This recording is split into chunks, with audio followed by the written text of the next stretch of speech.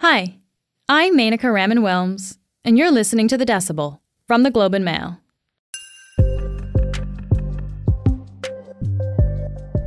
If you've made any online purchases recently, you might have seen a little line underneath your total at the checkout.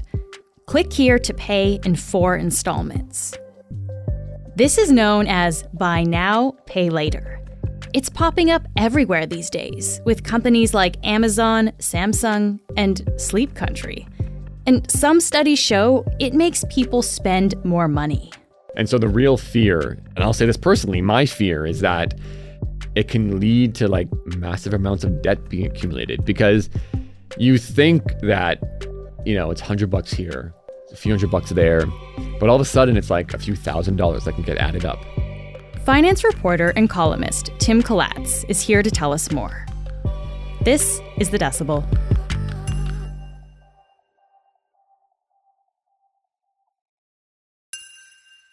Tim, thanks so much for joining me again. Happy to be here.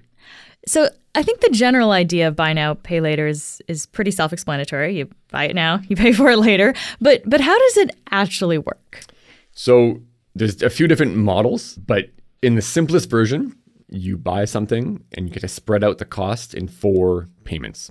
So you spend $100, you put $25 upfront, and then $25 more each over 4 periods. It tends to be bi-weekly, so every 2 weeks you pay the rest.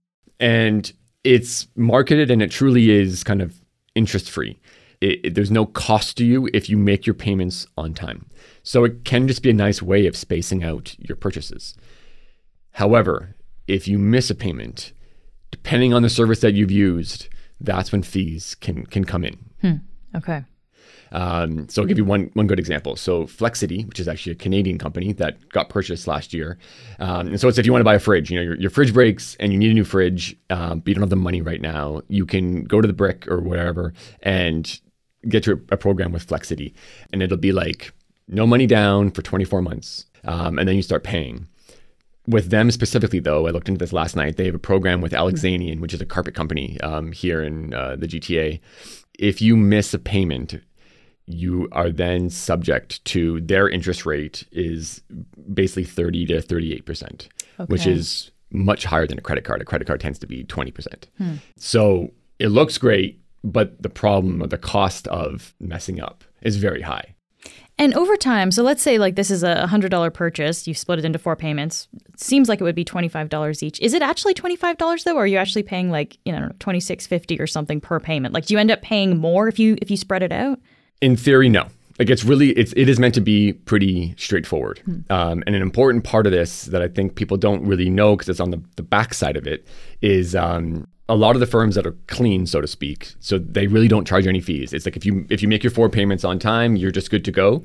They make money by charging the retailer or the merchant fees. And so the pitch to merchants has been, if you sign up with us, whether you're Afterpay or Affirm or Klarna, these are some of the company names, the buy now, pay later names, consumers like using us. They like the idea of being able to spread the payments out. But the cost of that is you pay us, the buy now, pay later firm, roughly 2 to 8% of the cost, basically the cost of the purchase. And so they make money from the retailer itself. What's in it for retailers though? Like, why would they pay for this buy now, pay later service? There have been some studies that show that consumers may spend, say, 30% more. They'll just add more to their shopping cart online because, even though the total cost might be, say, $100, once you kind of hit that button and you see, it's only $25 right now, you might add more to the cart because it's less of a daunting price. How popular are the buy now, pay later services in Canada today? Like, do we actually know? On the outside, the average person doesn't know. I'm sure, obviously, the retailers know how much is being spent to these platforms, but it's been really hard to get information. You will see reports come out about how, by 2030, the potential for this is $500 billion or whatever some crazy number is. But it's been really tricky to know exactly how much is being used right now. Canada, for sure, has been a laggard relative to other countries, particularly like the US. And that's partly a function of our culture here. We're a bit slower to adopt new technologies. So an example I would give is, in the US, you might hear about Venmo, which is a way to transfer money between friends. Right. Venmo didn't really take off here because we have Interac and everybody uses the Interac system. It's very cheap, it's an e-transfer. It's something we've known for a long time. The stat that I find is the most helpful, and it's a US one, is on Black Friday in the US last year, the stat I found was that 8.2% of consumers who were shopping online used a buy now, pay later service, which is still pretty low relative to the hype these things have gotten. But it was up from about 4% in 2020. So there's growth. But there's been so much hype around this being the future. And one of the big things is that Apple now has come out and said it's going to launch its own buy now, pay later program. So that has everybody optimistic about how this thing could kind of become the norm. But two, for a lot of the existing companies, they're like, well, if Apple just integrates this into their own Apple Wallet or whatever on your iPhone, there's no need to go to an outside service. So it could do a lot of damage to the existing players. Okay, let's just get the lay of the land, I guess, in the Canadian market then, Tim. So you mentioned Apple's got a service starting. You mentioned Flexity, Klarna. What services are actually out there for Canadians right now? There's a lot. And it's really hard to keep track of them, to be honest. It's more like it's the norm now versus the exception, or whatever the phrase is. And therefore, it's pretty much every site, if you're shopping online, will have a version of this. And one thing I really want to stress is that a lot of what they're offering isn't new. Buy now, pay later has existed for years. I remember going shopping with my mom at Sears when I was 8 years old or whatever. And they would always ask you, around Christmas time, do you want to purchase this on layaway? And it just meant you just pay for it over time. But it was a very clunky process. These firms have just tried to kind of digitize the process. And so it's not that new. The concept is not that new. The concept is not that new. I guess the way that people are interacting with it seems to be, because now we're shopping online, and so there's the option there. Yeah. And another difference now is it's being used for smaller purchases. Whereas before, I keep using the fridge example just because that's a very tangible thing that you can understand.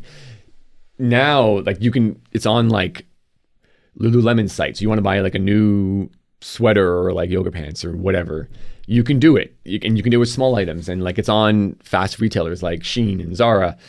And then it kind of raises the question of should you be really paying for, a $50 purchase in 4 installments? If you can't afford the $50 purchase, should you really be doing it?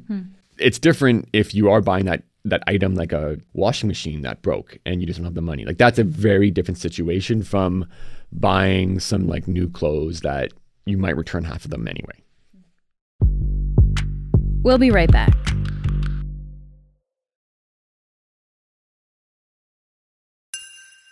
So why are these suddenly so popular now?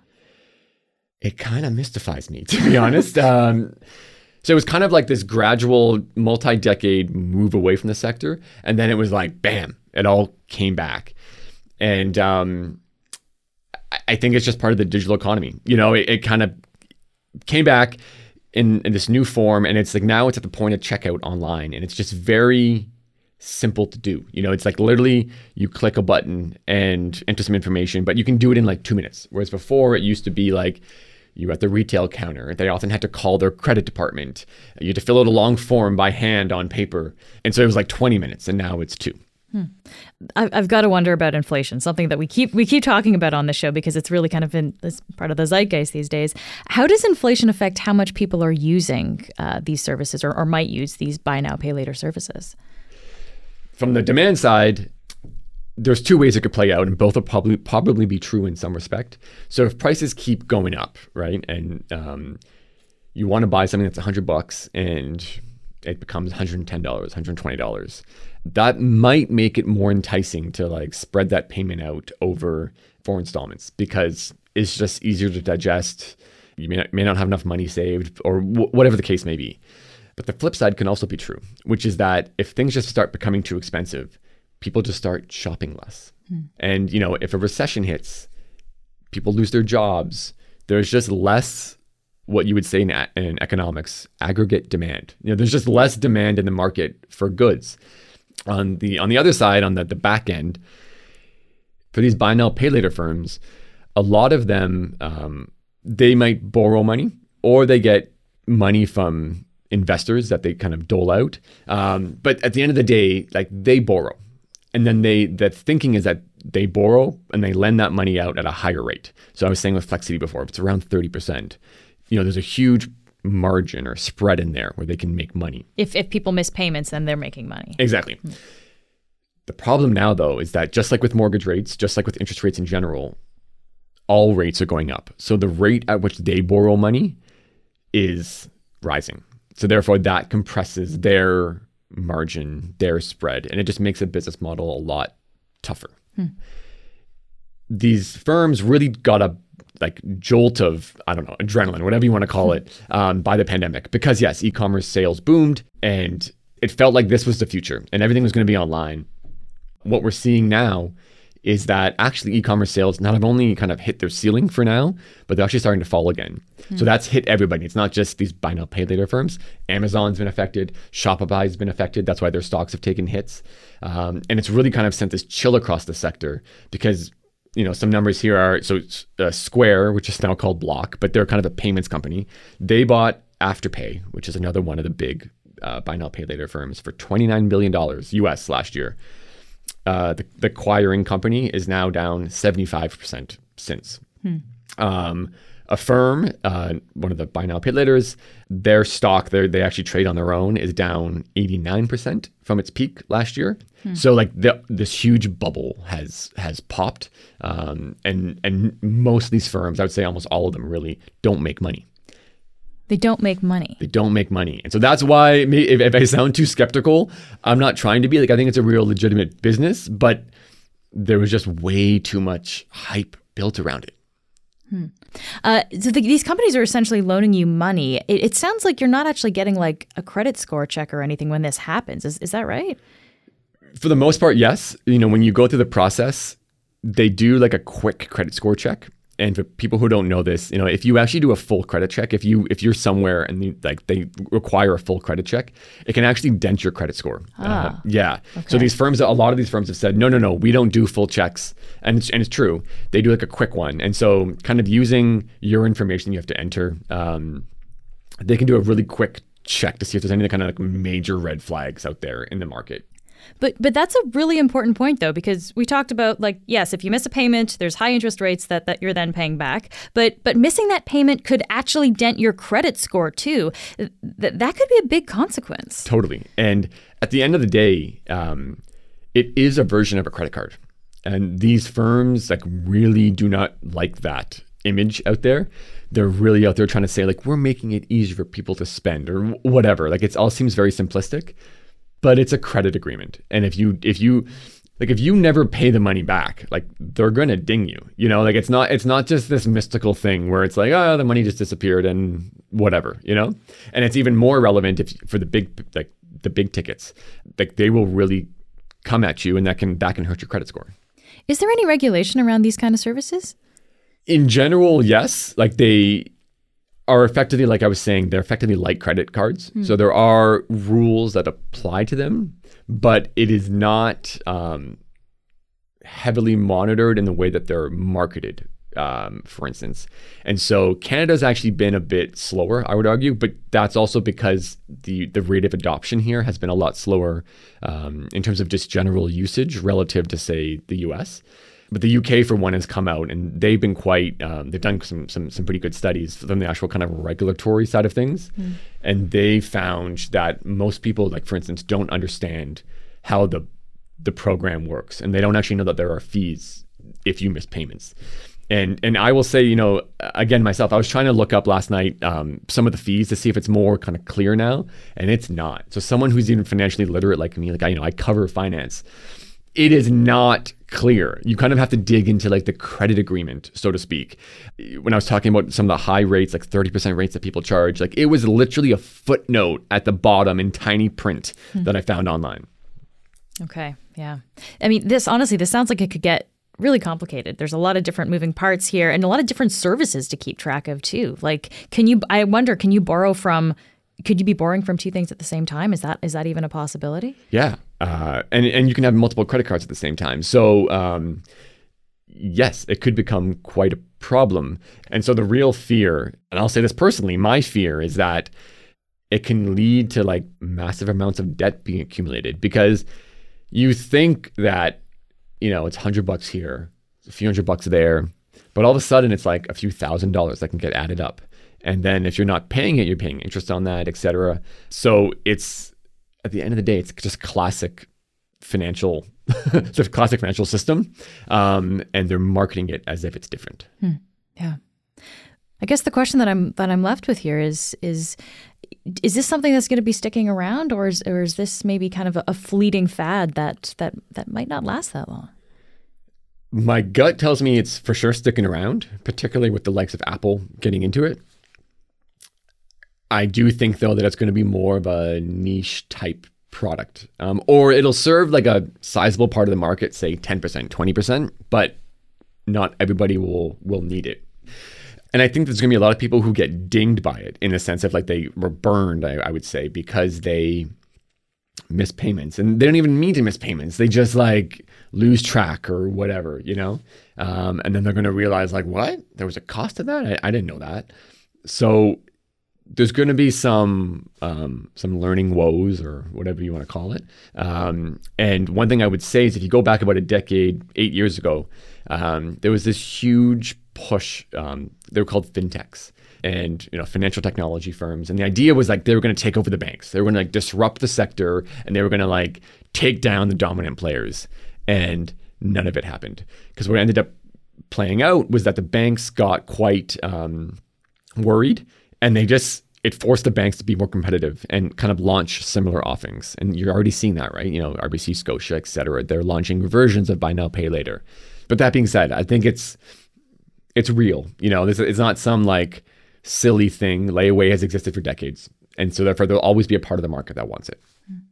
So what advice would you actually give people who are going to be using this service, this buy now, pay later service? Number one, it is not free money. There are some services that, want to make it as clean as possible. So if you make all your payments, you're good to go. But it is a form of credit. At the end of the day, if you are not paying everything up front, they are effectively loaning you money until you pay it back. And no one's going to loan money for free. That is as simple as it gets. The other thing I would say is that it's probably going to get quite easy to lose track of what you're spending and where. Because you can spend $50 here and $75 there, maybe on different platforms. It is really easy to lose track. And that's not just like a fear I have. That's what the likes of kind of the UK regulators have found in their initial kind of surveys of the market. So you kind of have to be a bit vigilant. The whole digital e-commerce model is designed to make it as easy as possible for you to spend money. And on one hand, it's nice. Like there's no friction, as they say. Like it is really nice. I have young kids. Like I want to buy diapers. It's just really nice to literally click one button and like the order's gone through. But it's a lot different when it's just frivolous goods that, maybe you didn't need. Tim, thank you so much for taking the time to walk through this today. Happy to be here.